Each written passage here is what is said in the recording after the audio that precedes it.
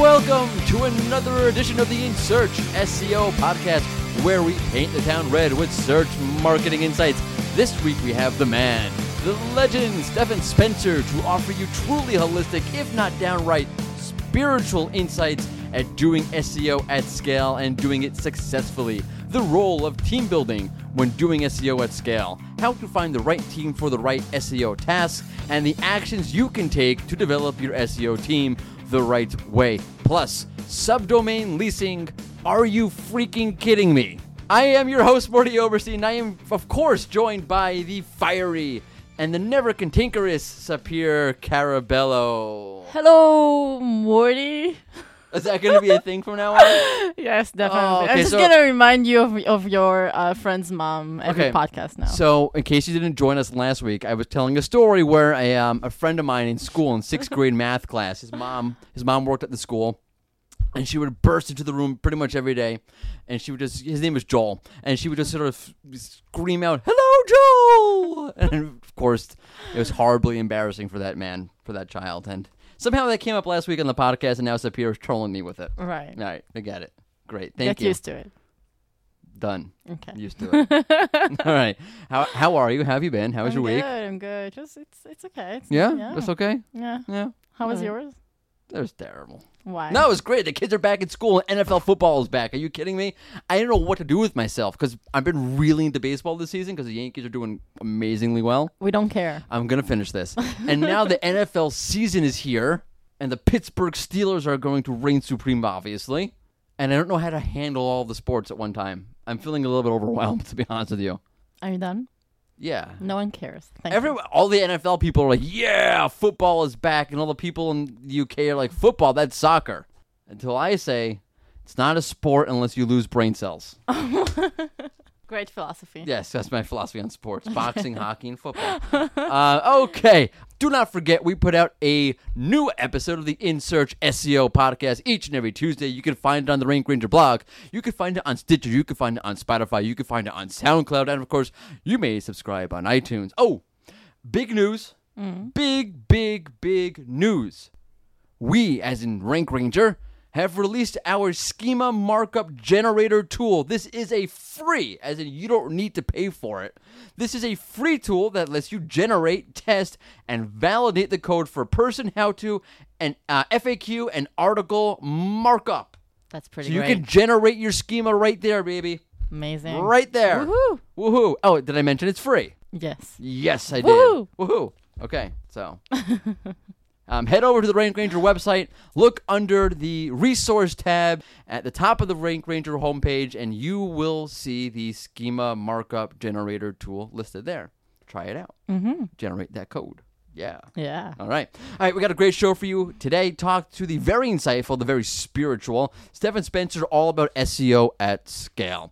And to usher in the light of his wisdom, I want to rant and rave about what has been the stupidest idea I've ever seen, or I've seen in a long time. I'm going to say ever seen, but stupidest idea I've seen in a long time. Let's warm things up for Stephan's aura of illumination with another one of Morty's pet peeves.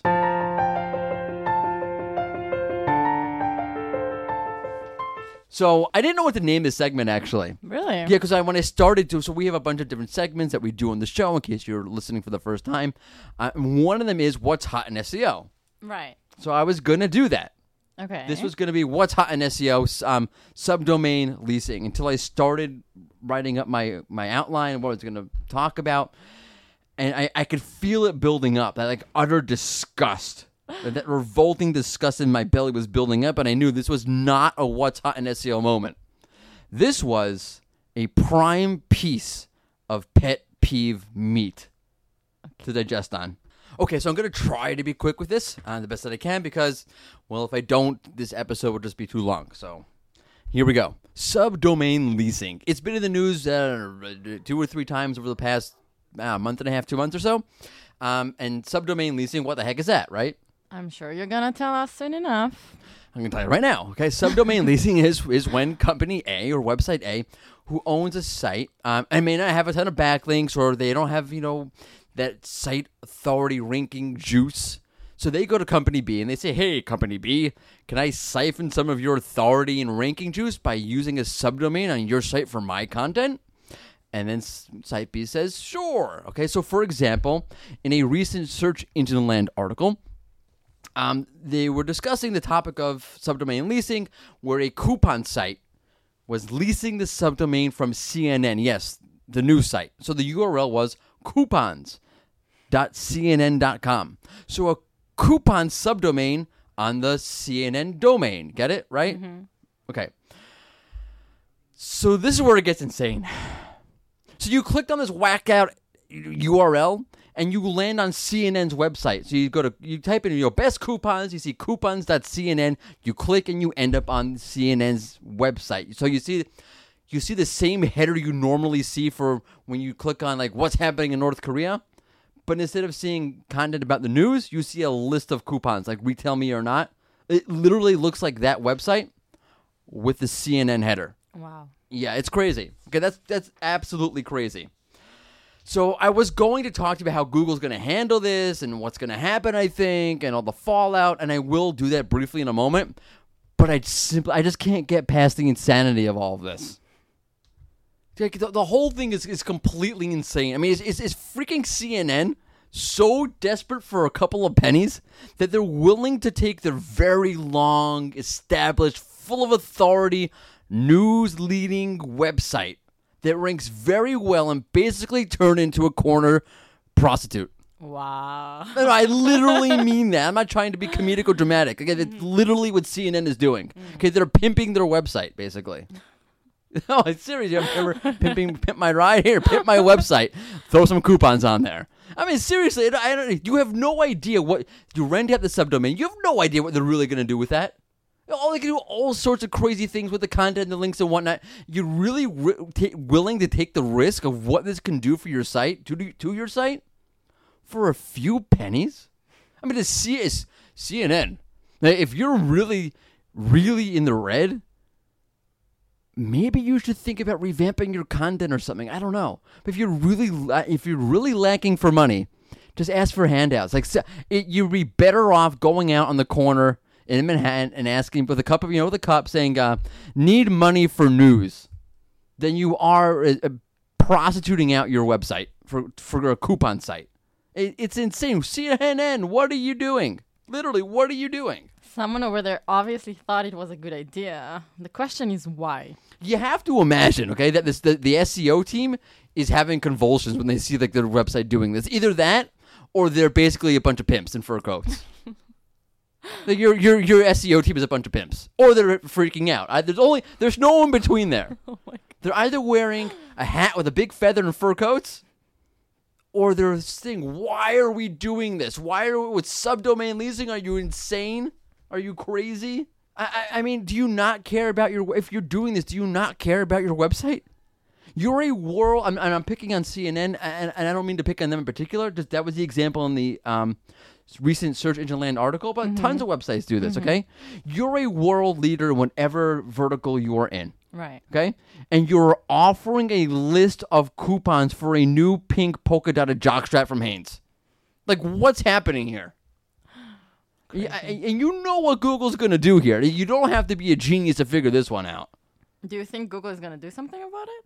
Okay, so now technically, this nonsense, believe it or not, is not against Google's guidelines. Oh, really? Which to me is amazing because it boggles the mind considering some of the things that are against Google's guidelines, and this is not. Does that make any sense? That's what I mean. Like, this is like the perfect pet peeve segment. I mean, I just don't understand it. Okay, but let's focus on what might happen. And what's definitely going to happen here.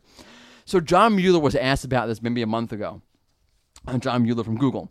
So he said, to quote, it's a little bit of a long quote, so bear with me. Okay. The other aspect that always plays into these kinds of configurations on websites, meaning subdomain leasing, is when it comes to quality, we try to look at the quality of a website overall. So if there are particular parts of a website that are really low quality, I don't know if these are like really low quality coupon sites, for example, which is amazing that you picked up that example, Wow. where the coupons are essentially just the same thing as everywhere else on the site or everywhere else on the web, then overall, that could be degrading the quality of the site a little bit. Okay? So let me translate this for you. We are going to demote the crap out of sites that are doing this as soon as we get the algorithm adjusted accordingly. And you know what, Google? You should do that. Right. I'm always for the website. I'm for the little man. I'm always for the website. But in this case, Google, you should penalize or not penalize, it's a bad way of saying it. You should demote the rankings of these sites. I mean, you literally, if you're a website running coupons when you're a world news leader, you literally don't care about your website. Right. Okay, you're willing to sell yourself for a couple of bucks when you don't even need it. Okay, you're CNN. You don't need the money. Why in the world would we think that you're in the business of providing quality content if we're Google? Right. Okay? Which, by the way, this is perfect timing. The quality rater guidelines got updated, and guess what became part of the YMYL category? News content. Okay? Why would we think Google, or why would you think CNN, if I'm Google, why would we think that you're in the business of offering safe quality content when you're willing to sell your site for coupons? So a coupon, it's not related. I understand you want to lease out your subdomain, whatever, for something that makes sense. I kind of get that. Mm-hmm. Okay, but coupons, you're a coupon site now? Right. In the case of a big bomber like CNN, I would imagine Google's still going to think they're a news authority. But I have to imagine it's going to call some of their content into higher suspect, and it's going to have some sort of impact on their rankings overall. Okay, think about it like this. It's like adding a bit of water to a cup of orange juice. It just doing something like subleasing to a coupon site, it just dilutes the overall potency of what you've got there on your website overall. Why? Because, again, the most important thing John said here was, and again quoting, the other aspect that always plays into these kind of configurations on websites is when it comes to quality, we try to look at the quality of the website, most important word, overall. And yes, as you know, I'm all in the idea of Google profiling your site, seeing who you are, what's your site's identity, what's the topical substance of your site, what is the almost like an entity-like understanding of those topics, and seeing what you're putting out there aligns to what you are, who your site is, what are the nature of the topics that you're talking about. And I'm pretty damn sure CNN doesn't say they're offering you the best coupons on a back hair beard trimmer. I see you did your research about back hair trimmer coupons. Right. Oh God, how do I delete a mental image, Morty? Of a back hair beard trimmer? Yeah. You're stuck with that one for a while. Oh my God. You and my wife. Oh, I just don't understand why these sites would do that. Right. It takes away from your main content of what you're trying to do, who you say you are. When Google looks at a topic and they think, okay, what's the nature of this topic? Almost like an entity-like understanding of what is relevant, what is this topic that you're talking about, what does it extend to, what is it all about, and your site, does that fit to what your site is supposed to be doing? And when Google looks at that and says, okay, you're talking about world peace here and war over here and this terrible tragedy and hurricane this and hurricane that, and you're a news site, and all that goes into understanding all of these things. And then Google says, well, then why are you showing coupons? Right. It's got to take away from what you're doing. It doesn't make any sense to me. Well, let's see how it goes. Yeah. Okay. On to a more positive message, because that was really negative. That was dark. We have the only Stephan Spencer talking to you about what it means to run a successful SEO operation at scale. Cut one. Welcome to another In Search SEO podcast interview session. Today we have with us a living legend. He is the co-author of The Art of SEO, among many other titles. He is the host of not one, but two marketing podcasts. He is a prolific SEO speaker. He is Stephan Spencer. How are you? Welcome. Hey, thanks for having me. It's great to be here. Absolutely my pleasure. So you are a fascinating person to me. You've been around the SEO industry since its infancy. At the same time, you have this sort of wonderful inner balance and harmony to you. And I'm just wondering, before we get started with the SEO stuff, if you could sort of speak to how all of that came about, both professionally and personally. Yeah, great question. So I was going through a dark time in my life in 2009. I was going through a divorce. I'd been in the SEO industry for a while by then. I'd spoken at a lot of conferences and stuff since the 90s. And I just was not feeling super resourceful.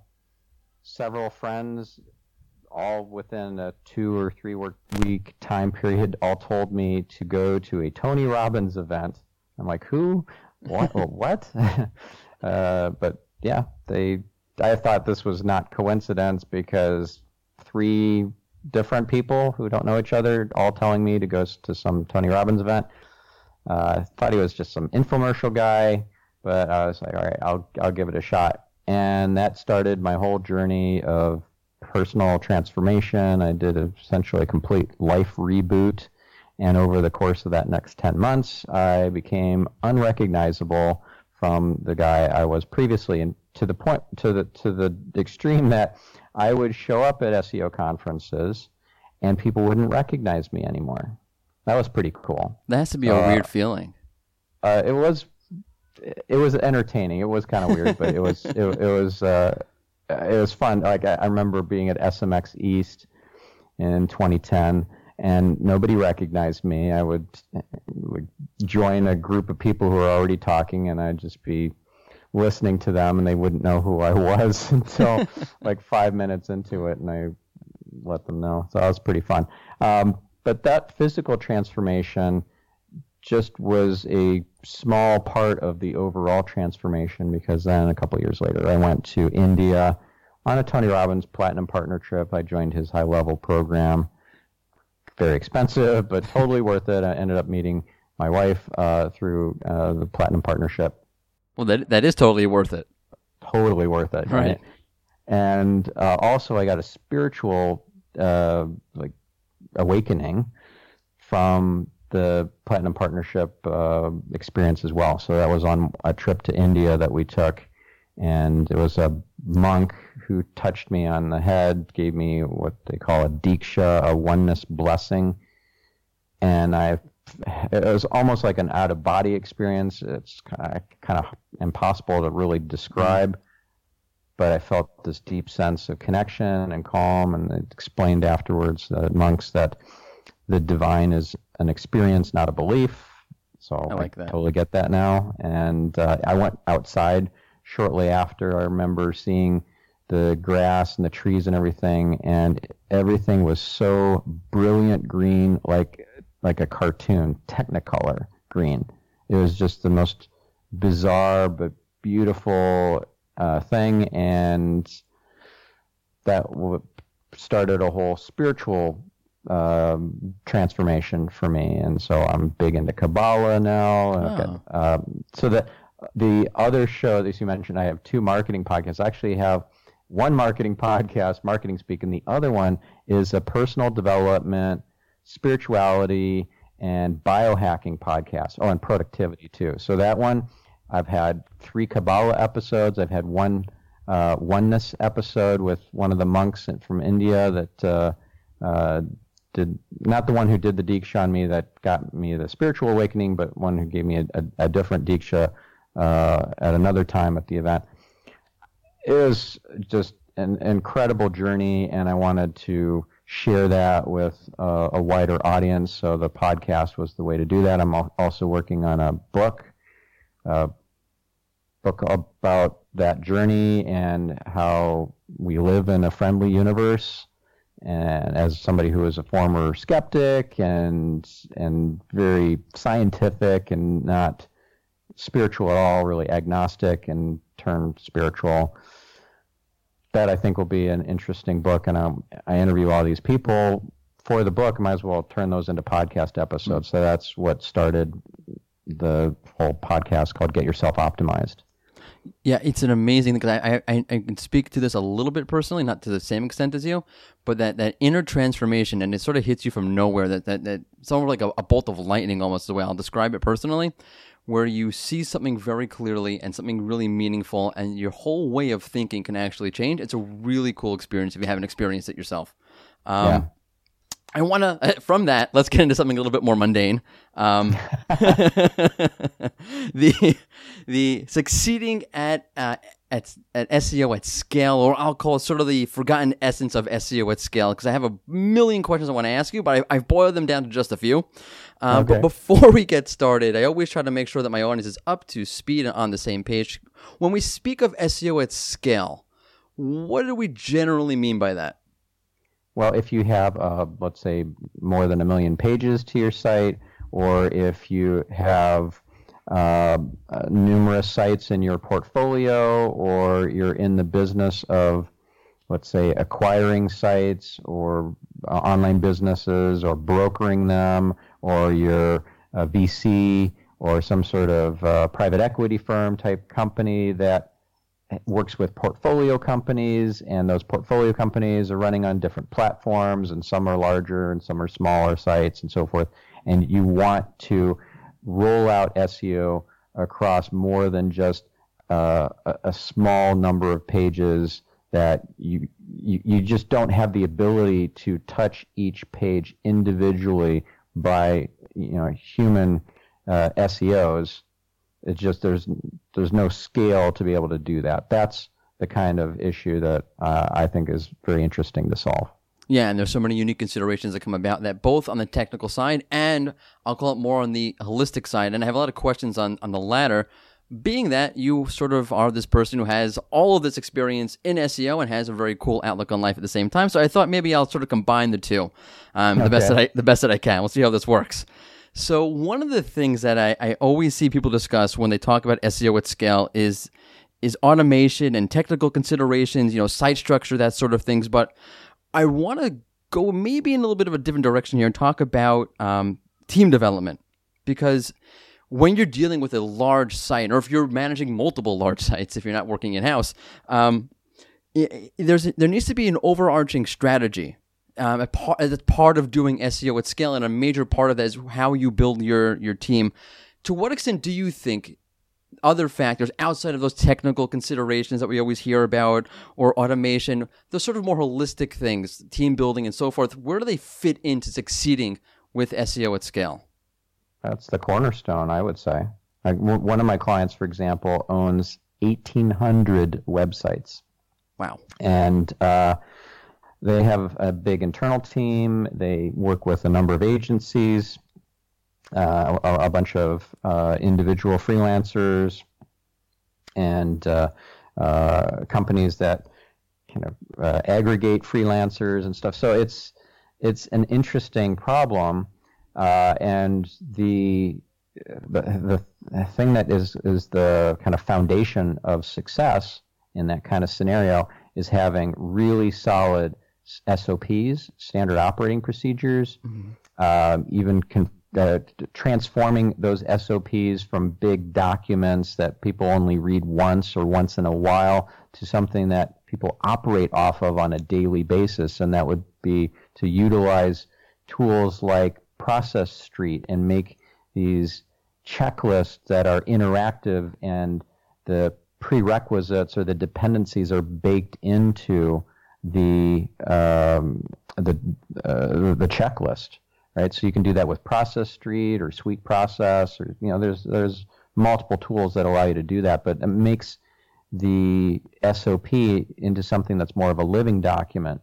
You need to think about who is on the team and who needs to be on the team, what the success metrics are for each team member, what the handoffs are, where that person's job ends and the next person's job begins, what are their roles and responsibilities, and those are different things, roles versus responsibilities. Actually getting their buy-in and maybe even get them to write up their roles, responsibilities, success metrics in handoffs themselves, and then you provide guidance on that, and you also do a values determination process. I like using Dr. DeMartini's process for that, and he's got an online tool on drdemartini.com for determining your values hierarchy. So let's say that you know that somebody has a highest value around family, right? Or their highest value is their church or their religion, or their highest value is world travel, or whatever it is. Then you can map that highest value to their roles and responsibilities. Let's say that you have like a VA type person on the team, virtual assistant, who they do some travel bookings for you, and let's say travel is one of their highest values.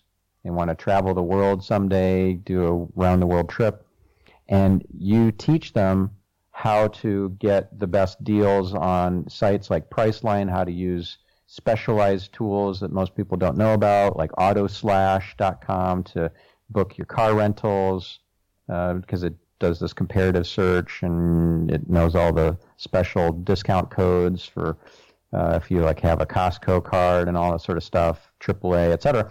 So you learn all these hacks and travel hacks as a VA, and that happens to be one of your highest values is travel, and you're like, wow, this is amazing, and you're totally engaged, and you feel functional ownership.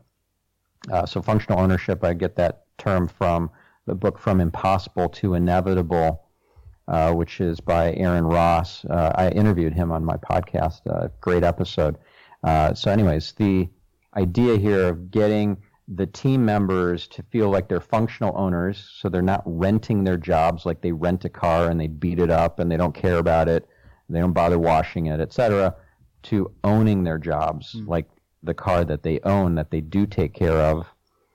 So getting that team structure, getting them in the right seats in the bus, that's an analogy from the book From Good to Great. Also another great book about kind of building the systems and structures and so forth to have a successful, scalable business. One of the most important books to read about this is The E-Myth, The Entrepreneur Myth. So The E-Myth, actually The E-Myth Revisited, and also Beyond the E-Myth, both of those titles by Michael Gerber. Like, you don't want to, for example, try to fix your existing business, building all the systems and so forth into that. You want to start over with kind of a skunkworks company, what he refers to as NewCo, and build your systems and SOPs and all that into that business first. That is a much more viable strategy. So you would do all this stuff to get the team right, working on the right things, and that sets you up to win. Whether you are trying to scale across millions of pages or you just have a 100-page website that is a serious revenue generator for you, given the scale that you're at, whatever the size of your business, whether you're a solo consultant listening to this or you're a marketing manager at a big company, this all applies. Because how do you scale otherwise if you're not using the E-Myth, or you're not using the ideas from impossible to inevitable with the functional ownership and all that? So that's the basis for success. It's not like the using the right SEO tool or checking the right metric, like, oh, I didn't think to check link velocity trends or LVT in link research tools. I should have been checking that. Right. Yeah, I think I'm definitely speaking to the right person then about this topic. Boy, am I excited. You know, I wanted to jump into a lot of the ideas you just spoke about self-efficacy and people's values and how to allocate people as resources and so forth and so forth. But I want to sort of jump back maybe to a more meta question, and that is, and it's from my personal experience. I've always wondered to what extent this applies, but when looking to build a team and looking to create a functional workspace, how much of that starts not just in your goals, your team members' skill sets, your team members' likes, dislikes, their values, but how much does it start with you as the main person, the owner of the agency or the head of the SEO team with your values? Well, it is definitely I'm not going to use the S word in the podcast, but there's this expression that S word rolls downhill. So if you don't have great values, or you're all into shortcuts or trying to exploit the weird loophole until it closes, that is a virus that spreads throughout the company. So it's very important that you get your head straight in terms of why you're doing something. You're not going to take a 1,000-word blog post and turn it into a 3,000-word blog post so that you can better monetize the page, and that's it. What's the least amount of work I can do to get it to 3,000 words so that I can double or triple the traffic coming into this page and triple the revenue generated by this page is terrible, in my opinion. Right. And if instead everything that you do is underpinned with the idea of value generation or value creation. So it's how can I create massive value for the readers, for the community, for the world? How do I reveal more light in the world, to tie in a Kabbalah concept? How can I do that with going from 1,000 to 3,000 words in this blog post and do it cost effectively? So it's there's the old adage, how long is a piece of string, right? So you could work on that page forever and ever, like a website's never finished. So how do I not spend an inordinate amount of time optimizing and building this page out, expanding it, and get the monetary revenue that I need, and do massive value creation while I'm at it, because that's the main driver of everything that you should do. So whether you're doing link outreach, how can I create massive value in my outreach emails? If I'm setting up JV partnerships to increase my monetization, maybe I'm only relying on AdSense and I want to do some JV deals, how can I create massive value in putting those JV deals together? If I'm doing a State of the Union meeting internally with my team, how can I create massive value in that? My content creation going from 1,000 to 3,000 words, or building out my website from 100 pages to 5,000 pages, how can I create massive value? It's not about just trying to game the system. Right. And speaking of creating, value, when you've set up your values for yourself and you set the values for your core values for your company, and you're starting to hire people now, and you bring them onto your team, how do you go about bringing out that value in the employee? How do you, and to me, that means self-fulfillment. Always, it means self-fulfillment to me. One of the most massive, if not the most massive driver of motivation is this idea that I am going to be fulfilled in a meaningful way by doing this. How do you sort of foster that? How do you sort of foster self-efficacy within the SEO setting? Yeah. So I want to understand what drives them, and that's part of what every staff person has to do, the values determination process on the Dr. DeMartini site. They also need to do other assessments like Strengths Finder, so I know what their highest strengths are, their top 5 strengths. It's only like $19 for that test, something very inexpensive. So out of the 62 or so strengths, then you know their top 5, and you can have them work on their biggest strengths, because you're setting them up for success. And if you could imagine here, people want to feel successful. They want what BJ Fogg, who is one of the top behavior change experts in the world, he came up with this concept, this idea that there's an emotion that nobody has a name for, but he just named it. he's got a new book coming out, Tiny Habits. We're doing a workshop together, in fact, at Stanford on October 1st. So folks who are interested in that, it's going to be amazing. You should totally sign up. But BJ Fogg, world expert on behavior change, and this emotion that he named is called shine. Shine is the feeling you have when you're successful, right? So people stop using apps that make them feel less than successful. Like there's an app called Way of Life, and that Way of Life app was very helpful for setting a new habit for me, but I stopped using it because when you kind of fall off the wagon and stop doing the new habit, let's say it's a morning routine or whatever, and you stop being able to tick the green box, the check mark, and your chain is broken of all the green checks, you feel failure. You feel like you let yourself down, and that's the opposite of shine. And you stop using the app. So in everything that you do with your team, are you instilling more shine? It's kind of like do you know about Marie Kondo? The life-changing magic of tidying up. That's her New York Times best-selling book. It's like sold many millions of copies. She's got a show on Netflix now. She's a big deal. And her concept is all about sparking joy. If you hold a book in your hand that's on your bookshelf and you're trying to decide, do I give this away or not, and you don't even open it up and start thumbing through it, you just hold it in your hand, you kind of like tap into that feeling of joy. Does this spark joy for me or not? Or do I feel a sense of dread, like, oh, I really should have read this already and I haven't? Like, get rid of it if it doesn't spark joy.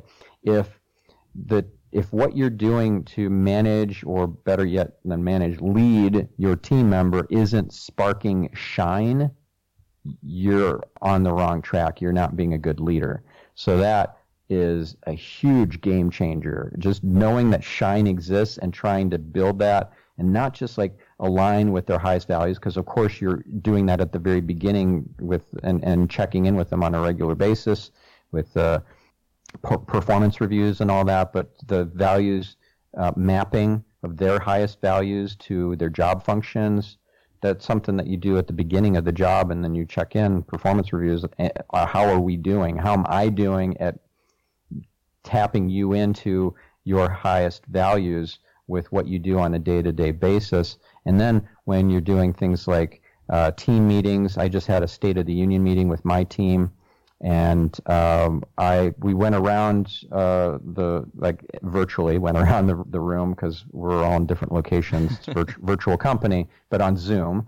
After I gave my State of the Union of where things are at and what excites me about the next quarter and so forth, then I asked each person to share what their what's exciting them and what they're up to and what challenges they're facing, and personal ones too. Like, how can I help somebody who has a family member who's very, very sick and probably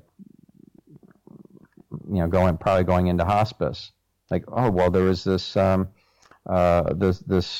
blog post I read from Brendan Burchard where he talked about interviewing family members before they pass, like parents and so forth. And here's the questionnaire that he used on his parents, and I shared that with the person, with actually the whole team, as a follow-up, because one person was talking about that challenge, which was totally personal and is very important to them. It's not like, oh, well, I really need access to this additional tool because it's going to make my job more, make me more effective at my job. No, you missed the point. Yeah. Like, people are humans; they're not robots. You gotta really truly care about them. Yeah, that's an amazing point. There's so much to say about this, but yeah, there's a certain sense I think that we've moved away from. I don't know, as a society in general. I feel if I'm overstepping my bounds as a sociological commentator, then forgive me. But we've sort of forgotten in a way what it means to exist, or to sort of tap into that ineffable sense of I exist. And I think that's what you mean by joy and shine. There's a certain sense that you're tapped into. Like, of actual existence. I don't have a better way to describe that, but one of the ways to fulfill it is through work. Work is a very spiritual thing, oddly enough, and it's a monumental task to sort of cater to that and to sort of what's the word I'm looking for? Cultivate and foster that sense of. It's funny you say that, because I just 3 days ago I spoke at Affiliate Summit East, and one of the things I said in the session was that business is a spiritual game, and that's really struck people. In fact, I had people come up afterwards and like, "What do you tell me more about that?" That really that resonated with me. So I think of business as a spiritual game or spiritual discipline, where you're out there in the world either revealing light or not, and adding value or not. And if you're just trying to, again, like exploit the weird loophole or whatever, like the trader who's day trading and not actually adding any value, just trying to exploit to exploit the weird loopholes, the things that are just like moments in time where they can just jump in and make a bunch of money before everybody else, like using automated trading platforms or whatever. Where's the value creation in that? How are they revealing light in that? That's not going to last. It's not going to have long-term viability. And I know this sounds pretty woo-woo, and but I think it plays out really well. You know, just like if you don't have the customers or the clients or the visitors' best interests at heart, you will lose. It's just a matter of time, and even just business philosophy will bear that out. You look at what Jay Abraham teaches, for example, the concept of preeminence. Like if the prospect is better served by being sent to your competitor, you send them to your competitor. Right. It's a different notion of winning, I think. Yeah. I have to ask you then, because of what you just said, when you're looking at a new team member, prospective employee, how much are you looking at their knowledge and skill set versus how much are you looking at their disposition or their values and attitude? I'm looking at a number of things. It's the values I can't change.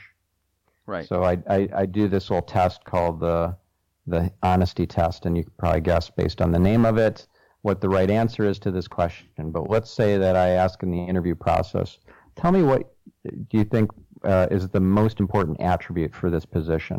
Is it attention to detail, creativity, honesty, dedication, technical acumen? Which of those for this SEO position or this VA position or this link outreach position, which of those 5 is the most important attribute? The only right answer, take a guess. Making a lot of money? No, I'm joking. Yeah, right. Right. Yeah. I'm going to go with honesty on that one. Yeah, because you cannot train honesty into somebody that you bring on board. So somebody who doesn't consider honesty as super high value, very important attribute, they're going to do stuff like cut corners. They're going to maybe be surfing Facebook and doing personal stuff, buying things on Amazon for personal reasons while on the company clock. That's how things are going to play out. So you're not going to fix that. Same thing with if somebody doesn't feel a sense of ownership in their life or a sense of personal agency. They're not a go-getter. They're not. They don't feel responsibility, and I'm using responsibility very that word very deliberately because it's being able to respond, and that's not just like, okay, it's my duty or obligation to do this thing, or even like, I don't want to be to blame for this if this goes off the rails, or I want credit for this if it's a win. No, it's a higher level. Responsibility like true responsibility is about being cause in the matter. If it needs to be done, well, it needs to be done. Like, if not me, then who? Right, and if right. not now, then when? When? Like I remember getting this lesson at a workshop taught by Ephraim Olszewski, who this 7-figure coach. You have to spend a minimum of 6 figures paid up front, no refunds, to hire him to get coaching an hour a week, or to work with your executive team for 7 figures a year. Again, no refunds. Amazing guy. He is awesome. So I learned from him this concept of responsibility, and I had this breakthrough in the men's room during the break. Okay. There's the next to the sink. There's the soap dispenser, right? And Right. the soap dispenser was empty. Ooh. There was enough to get the tiniest That's bit the out. worst. Now, the previous version of me, prior to the workshop, would have just said, "Oh, that sucks." Try and eke out the last little drop of soap and wash my hands and then get back in the room. Nope. I felt responsible. Mm-hmm. Responsible. So I found with a house phone or whatever to contact housekeeping. This was at a hotel, and said, "Hey, there is a problem in the men's room on the whatever floor. It's out of soap." "Oh, thank you. Appreciate you letting us know." And then I knew it would get handled, Right. because somebody after me is going to be affected by that. That's an amazing outlook on life. I don't think it would. I'll frankly admit it. I probably would have used up the soap and walked out the door. Yeah. So you want to screen for people who feel like I'm responsible in that higher level capacity. And the skills are so secondary. Like if somebody is, a liberal arts major and they get around fine on the computer, they're like comfortable, but they don't know about all the SEO tools. They think SEO is about keywords, and like, okay, you're hungry to learn, so and you're motivated, and this isn't, you have personal passion for this and so forth. Okay, so that's all in place, and you answer the right kind of values questions and honesty and all that sort of stuff. You're in. I'll give you a trial period and some trial projects and stuff like that, because I always want to make sure that, because somebody might interview really well and then they suck at the job. Oh, yes. So you want to have a trial period or trial project. Anyway, so I want that person. I don't want the person who like knows all the tools, knows all the different features and all the metrics. And of course, if somebody is trying to fake me out, like this was a great question I asked. So I interview a second interview candidates a lot of times on behalf of my client. So they're trying to bring in an in-house SEO, and they want me, the SEO expert, to interview the guy or gal to make sure that they're not blowing smoke. Okay. And so I asked a question like, "Tell me what are your favorite SEO tools?" And I remember this one guy said, "Oh, Majestic SEO as his favorite." I'm like, okay, so the little spidey sense was already tingling because he said Majestic SEO, which was the previous name for Majestic. So I already thought that's not good. And then I asked him, all right, so what's in Majestic, what's that metric that is really important? Could just remind me of that? Of course, I knew trust flow and citation flow are 2 metrics, so I was already kind of leading the witness there. And I knew it. AC rank was his answer. What? That metric was deprecated 3 years ago. This is your favorite SEO tool, huh? Yeah. So I didn't tell him any of that. I just quickly wrapped up the rest of the interview because it was a complete waste of time. This guy was a liar. Right. So that bugs me. Yeah, If you come clean and say, you know what? I don't have a favorite SEO tool because I'm new to this space, but I've been reading Search Engine Land and Search Engine Journal, and I've started reading your book, Stephan, and I'm on chapter 2, and I really like X, Y, and Z in that chapter. Okay, that's cool. I can work with that. But So- don't lie to me. That's a good piece of advice across the board, I think, in your life. Don't lie to people. Yeah. Outside of honesty and outside of, it is interesting. I'm going to jump back, actually. In the SEO space, and I've personally benefited from this, there's a large chunk of people who didn't come into the industry. They weren't data scientists. They weren't computer, they didn't major in anything to do with, computer sciences or anything like that. I came through the content end. There are so many people like this. Do you think that one of the, I guess maybe the unique traits about SEO is the ability, or is the ability to assimilate people who are not coming from a technical background into the industry, which on the flip side, meaning is one of the major tendencies, or one of the major traits that you can have coming into SEO is the ability and the drive to learn more than other industries, for example. Oh yeah, yeah. I think it's again a kind of a personality trait, that hunger to learn and grow, and that's the kind of person you want to employ in your company, or that you want to contract with, or the agency you want to work with. Right. That your team that's been assigned to you, the account manager, the consultants, the analyst, and all that, they have that hunger, that drive to learn and grow.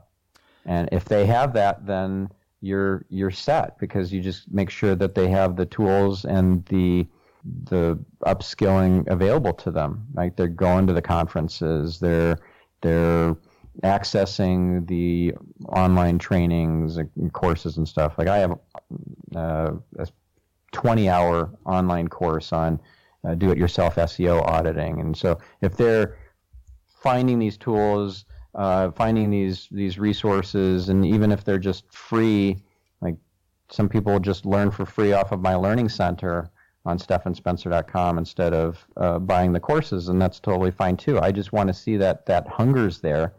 And again, I'm looking at their strengths as well. I'm using StrengthsFinder to assess that. I'm also looking at their cognitive abilities, which is different from cognitive abilities. Cognitive, the test for that is Kolbe, Kolbe, and you can find out, for example, if you score really high as a fact finder, you score really high as a quick start. Like, I'm super high quick start. I love starting stuff, but I hate finishing it. I need the cleanup person behind me. That's why I have a team, because I want to focus on my strengths. I want to be in my zone of genius and not just in my zone of competency. Yeah, I could finish everything, but I want my cleanup crew to do all the implementation and grunt work stuff that after I've developed the crazy brilliant strategy for the content marketing campaign that gets tons of high trust links. So that is what you're scanning for and trying to get the right fit. Again, the right person in the right seat on the bus, and not just the right people on the bus. Yeah, and there's no substitute for self-awareness in that case. Yeah. I want to jump onto more onto a point you spoke about before, which was evaluating your team and progressing them, moving them along. And one of the things that I find is, in general, and nothing to do with SEO in particular, is that the way we analyze people in the workplace, the way we relate to them is very quantitative, very results-driven, and the way we assess them is based on their results per se. And we sort of forget to look at the person themselves and what they need to grow and what they need to develop. So how do you go about doing that in the SEO setting? How do you go about developing your team members, and sort of nudging them and guiding them along the process so that they can be where you want them to be? Yeah. Well, it goes from being activity-oriented or activity-focused to outcome-focused. And once you and the team are all outcome-focused, the game changes. The need to have the quantitative measures kind of drops.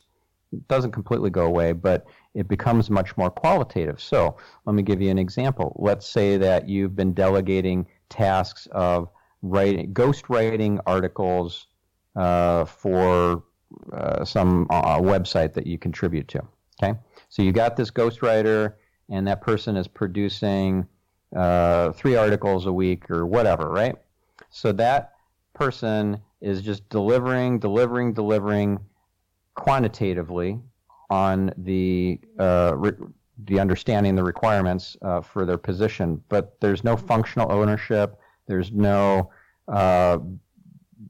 understanding or buy-in to the bigger picture. Like, as the business owner, if those articles don't end up getting published, it was worthless. The quantitative metrics are irrelevant because there was no result. There was no outcome. So you as the leader in the company or the leader of your department or whatever, it's your job to delegate the outcome and not the tasks. So then it becomes about the qualitative and not the quantitative. They feel that sense of ownership and agency in their destiny, because now you've got them to buy into the bigger picture on what's happening and the why. Why do I need to keep contributing to this website? What's the value? What makes it relevant to the company and to me in my position that this makes sense to me? And then you're not having to babysit every step of the process. Like, Yeah. all right, you drafted those articles, but you forgot to submit them to the editor for proofreading. Yep. Oh, oops, sorry about that. But they were task oriented and not focused on the outcome, right? So then, if that's the situation, they're task oriented. You need all the quantitative metrics, like how many words produced, and what's the cost per word, and what's their total output per week in articles, and are they hitting the deadlines and all that. But that totally misses the point. That's all tactics, and there's no strategy there. My favorite line from The Art of War is, tactics without strategy is the noise before defeat. Yeah, Sun Tzu wrote that, like, whatever, hundreds and hundreds and hundreds of years ago. It's so powerful and applicable today. So you could be focused on all the tactics and the stuff that happens at the ground level and miss the entire big picture and the whole war. You lose the war. Yeah, and it's not possible to manage things that way. If someone's not bought in and they're not looking to really drive home what they're doing, you'll never be able to micromanage them to the point where you feel happy.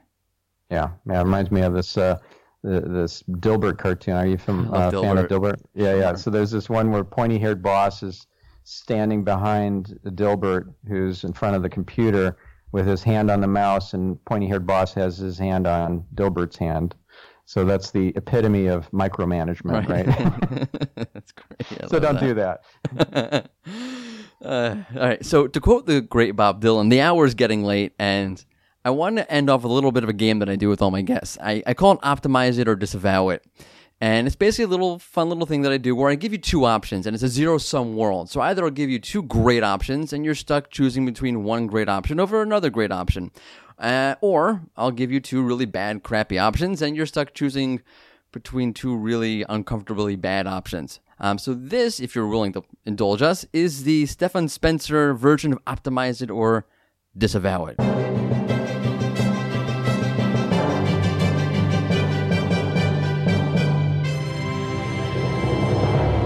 So, being that we're an SEO tool, and I have completely steered this conversation away from SEO tools, which you can now never accuse me of trying to just plug myself purposefully at end, I do want to bring it up for one quick second in a weird, fun sort of way. So, SEO at scale, again, every conversation is going to talk about automation and tools and so forth, which is why we didn't do that. But I will ask you, if you had to choose, you can either have way too many tools at your disposal or way too many people, way too many members of your staff.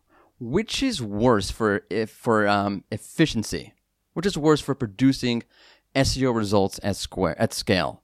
Too many people? Too many tools? That's easy. Yeah, that's so easy. Too many people. Too many people. You know the old adage, too many cooks in the kitchen? Oh, yes. Or another one I love even more is a camel is a horse designed by committee. I don't think I've heard that one. Yeah. So that's what you're gonna end up with, a camel. if you've got too many team members, and there's also Parkinson's law at play. Parkinson's law says that the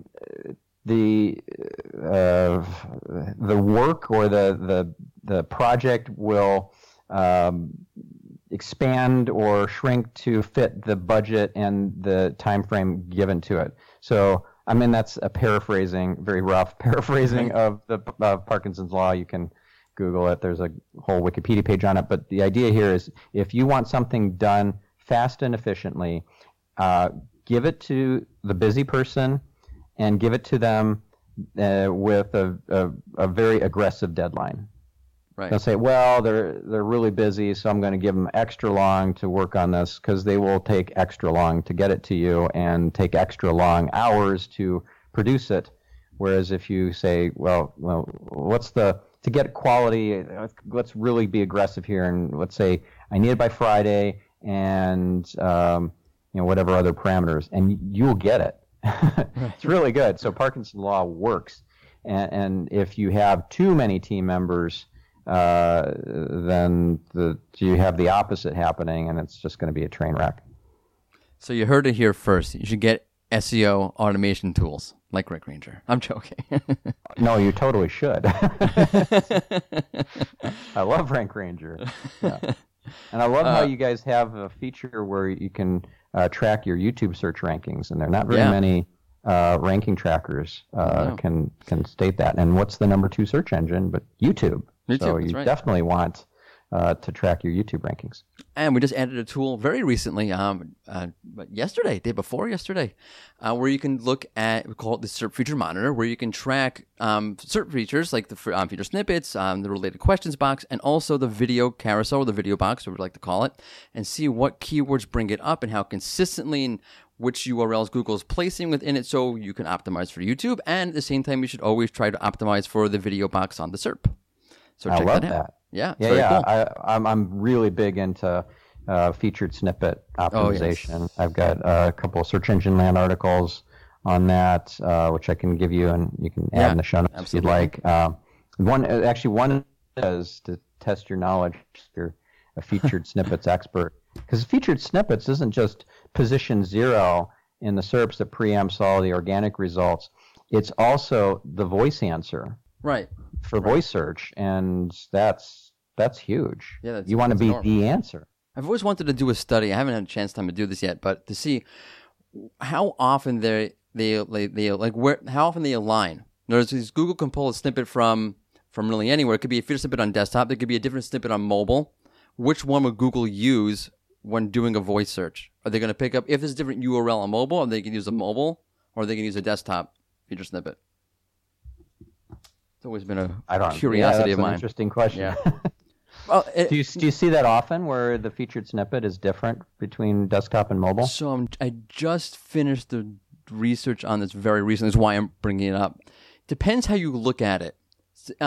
From a URL to URL, like if there's a URL on both desktop and mobile, they usually match, I think it's somewhere around the 90% range. Yeah, I would expect that. Yeah, but there are a lot. If you insert the days where there's just a desktop feature snippet and not a mobile feature snippet, then you're down to something like 75%. Gotcha. But what about different featured snippets between desktop and mobile? That's what I'm saying. There's only shows up. So having one and not having one, that's a slightly different scenario than having a different site occupying the featured snippet. Right. So that only happens 10% of the time. Okay. Over a 30-day period. Okay. Yeah, I rarely see that. Yeah.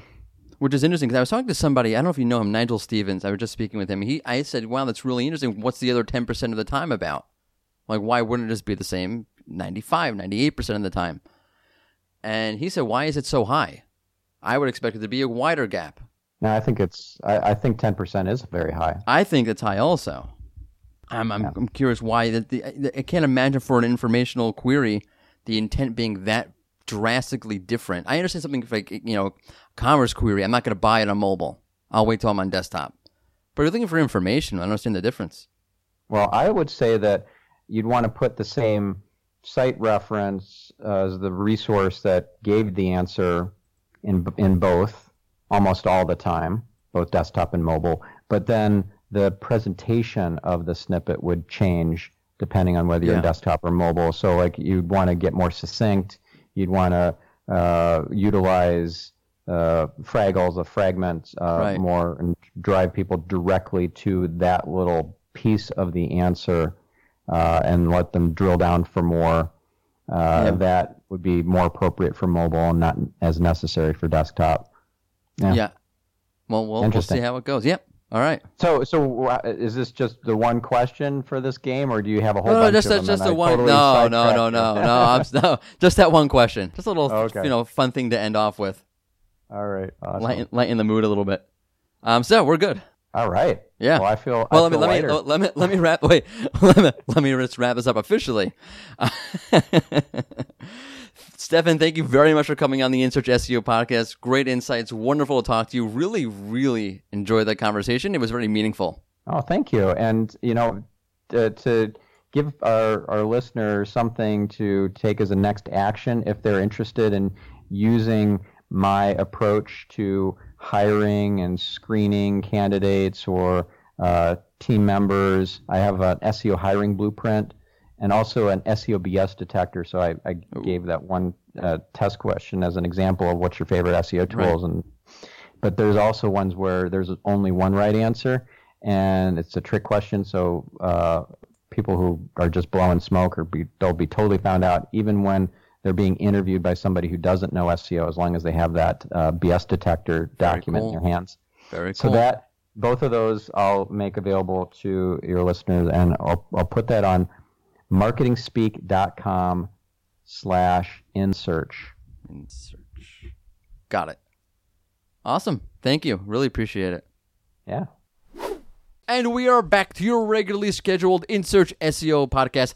He has such an interesting, an interesting and sort of calming aura about him, doesn't he? Mm-hmm. Like if you want to get into holistic SEO or SEO at scale or anything, holistically about SEO and SEO overall, he is definitely the person you want to speak to about this. So that was a great conversation. I really, really enjoyed that. And you got to see a more spiritual side of Morty. Yeah. Because again, you will naturally you get my more sarcastic side. Right. But there are 70 faces, 70 layers to Morty. Good to know. Yes, good to know. I like when I refer to myself in the third person. God's sake. Okay. As you know, megalomaniac. As I mentioned before. Megalomania. Right here. Me and Stalin. Okay. Thanks for the comparison. You're welcome. Yeah. You compared yourself. When you say you're Morty, you're a megalomaniac, I think of Charles Manson. Who are you comparing me to exactly? You are your own category. Thank you. I swear. Yeah. I think that is a good thing. Right. I'm unique. You are. As you know. Yeah. Our interview sessions naturally segment and flow into the Rank Ranger Community Question of the Week. So this week, we ask you, what works when helping to develop SEO talent? How do you help SEOs reach their full potential? Yeah. Okay. How do you get that talent going? It's not so easy, right? You got some raw potential there. How do you get it out? I love to hear about this from both sides, by the way. Both as the person who the talent is being extracted from and the person trying to extract that talent. Right. I find that very curious to see how both sides look at that question. It is interesting. Yes. By the way, before we move on to the news, let's take a look at last week's question where we asked you. I meant to I forgot. You can find the Rank Ranger SEO Community Question of the Week on the Rank Ranger blog that harbors this very podcast, on Twitter, on the Rank Ranger Facebook page, on the LinkedIn page, and so forth. I'll share it at some point here or there. So look forward to answering. If you want to answer anonymously, we have a Google form where you may do that. Mm-hmm. So look for the shout out if you want to have your name there, or if you just want to share some wisdom because you're altruistic like that and you don't want to share your name, we have a Google form for you. Right. Okay. Last week we asked you if you're going to go with an SEO consultant, what's important to consider before you bring an SEO consultant on board. And Alexander Ratkovich, so that's Aleksander, Ratkovich, Ratkovic, from LinkedIn. He is the CEO of Nirpano 10. He said, I would suggest to them meaning whoever's looking to bring the consultant on, you would ask what term the consultant site ranks for. That was an interesting way to take it. Sort of test out the SEO consultant. Okay, you're so good at SEO. What do you rank for? Right. And if your own site doesn't rank well, then how are you going to make my site rank well? That's an interesting way to take that. The only thing I would say back to that, sometimes the shoemaker's kids go shoeless. Mm-hmm. Right? So sometimes, like for example, you may spend a ton of time on someone else's site and doing their SEO, but you kind of forget to do SEO for your site. Right. But his point is very cool. I like that.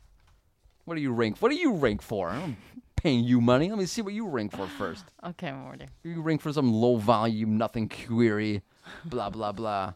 I'm hiring you. Should we just do the news? What? Like, what? Yeah, I'm trying to give you a way out. Should we just do the news? You're supposed to say, yes, Morty, let's just do the news. Right, let's just do the news. Let's just do the news.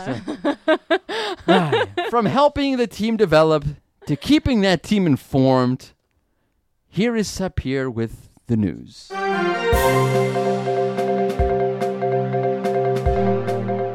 Google has updated its quality rater guidelines again.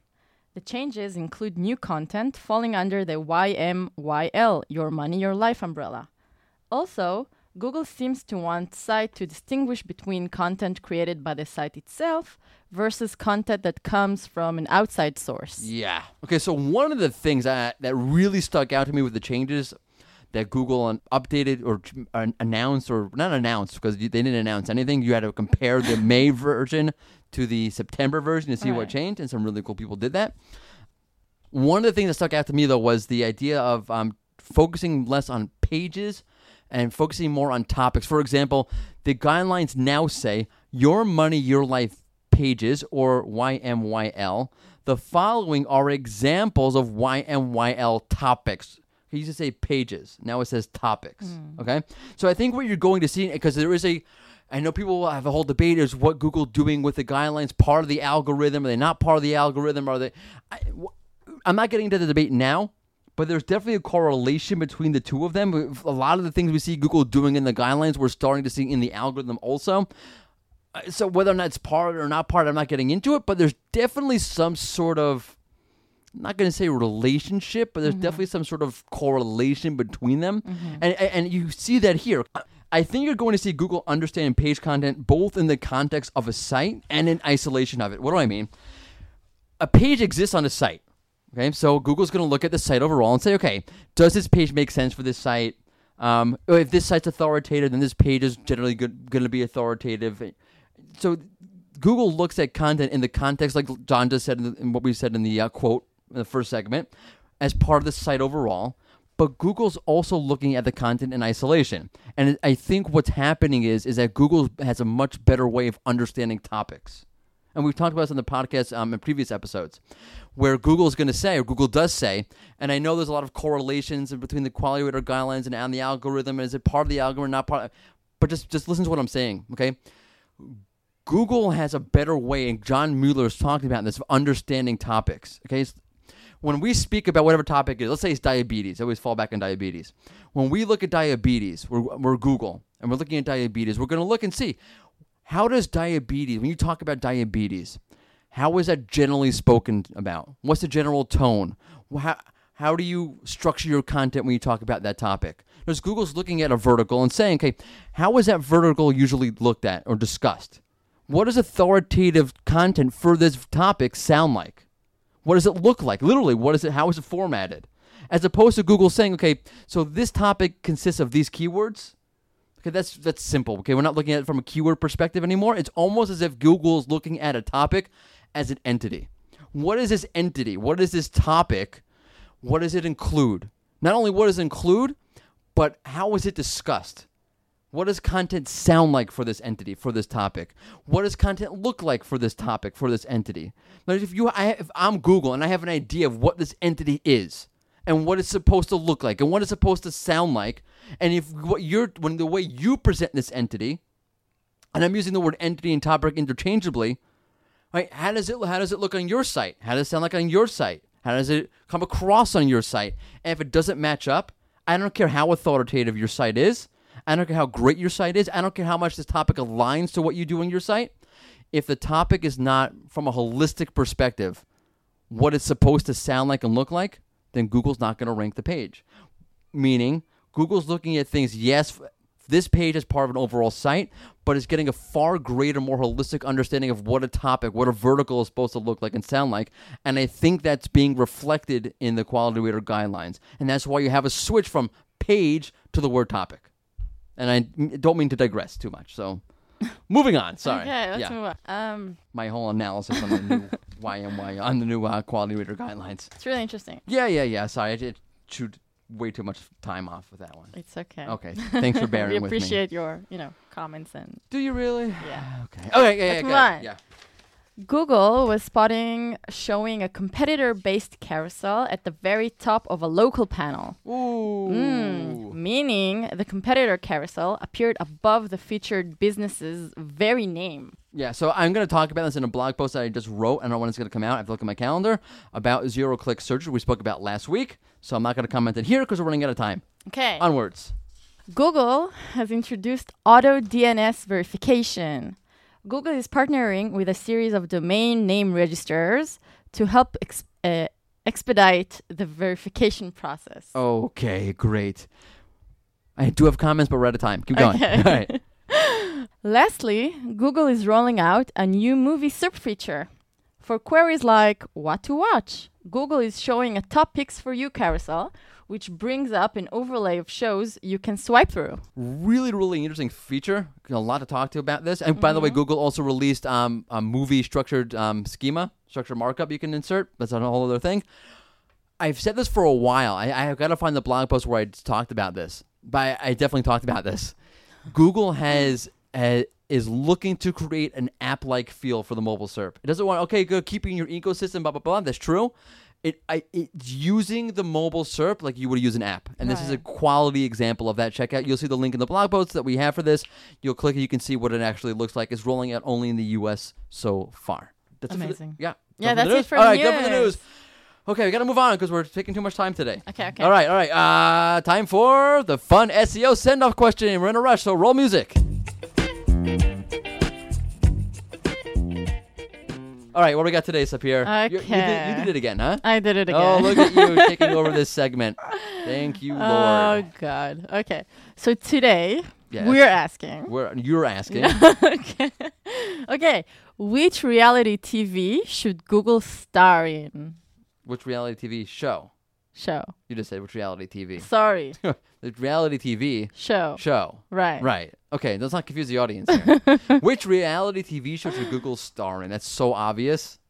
Okay, share Big with Brother. Uh-huh. Duh. Okay, but not as a generally ignorant, over-sexualized 20-something, but as actually like the Big Brother itself. Like the camera, for obvious reasons. Yeah, obvious reasons. Because Google's right. not a generally ignorant, overly sexualized 20-something. That's a shame. Yeah. I was actually sure you're going to say the Kardashians since you're Really? such an avid fan. Okay, so of the I show. mentioned to you this week that I knew who Kim Kardashian is. You said you were a fan of. I did not. I said I knew who she was. That's my word against yours. And then I asked you to ask me, name me another Kardashian, and I don't know any other ones except for the father, who's OJ's lawyer. Okay, so let's not put my name out of something that's not accurate here. All right. Okay, We're out of time. Don't make fun of me okay. today. You hurt my feelings today. I like the Kardashians. Gosh. And your answer is my answer is also the Kardashians. No, it's pretty straightforward also. The Kardashians. No. Can you name me all the Kardashians? Go ahead. You know all of them, don't you? Kim, Kourtney, I know Kendall Jenner, Kylie Jenner, and I don't remember the last sister. I'm sorry. And the father you don't know. OJ's lawyer. Because that's the only one I know. Caitlyn Jenner? No. What? I don't know. No, they get divorced, I think, from the The father, biological Kim's, father. okay. I don't know. All right. Anyway, my answer is Yeah. The Bachelor, actually. What does it do with The Bachelor? So Is that show still on? Just imagine. Okay. I don't watch reality TV at all, by the way. My reality TV is the NFL. So The Bachelor is, you have one bachelor and I then know you how have the a show lot of works. women competing. Yeah, this whole show is right? sick and disgusting, by the way, in my opinion. So- no, for real. This guy's sleeping around with all these women, and then he's we're trying them all out. Like that's like what? Seriously? That's a way. No, I can't wrap my head around this. We're literally okay with a guy with like 30 girls, and reverse, right? Right, they have the bachelorette. Right. They're sleeping with all these people and saying, "Let me try you out and try you out," and blah blah blah blah blah. Why would you want a guy like this? This guy's a scumbag. Well, he's probably rich or something. He's a scumbag. He's like sleeping around with tons of women. She's the same thing for the girl. I'm not letting the girl off the hook either. Sleeping with a ton of guys. It's like, yeah, it's a quality. I want this person. Let me compete for this one. What are you, nuts? Wait, besides the fact the guy's probably got syphilis. Oh my god! Okay, I'm sorry. I didn't mean to rant. Okay. Let me answer why I chose the Bachelor. Why I chose it because Google's got syphilis. Right. Just imagine all the different domains competing over Google SERP. Like reality TV in its finest, I'm telling you. Right. Google's competing and sleeping around with Google sleeping with Bing and Google sleeping with DuckDuckGo. Why Bing? No, the URLs are competing. Oh, the URLs are sleeping with I get it, okay. URLs sleeping with Google. This show is ridiculous. To be on top. This is ridiculous. And that'll do it for this week's episode of the In Search SEO podcast. Don't forget, it's in search because we're all in search for something. Thank you for joining us. Thank you. Tune in next week.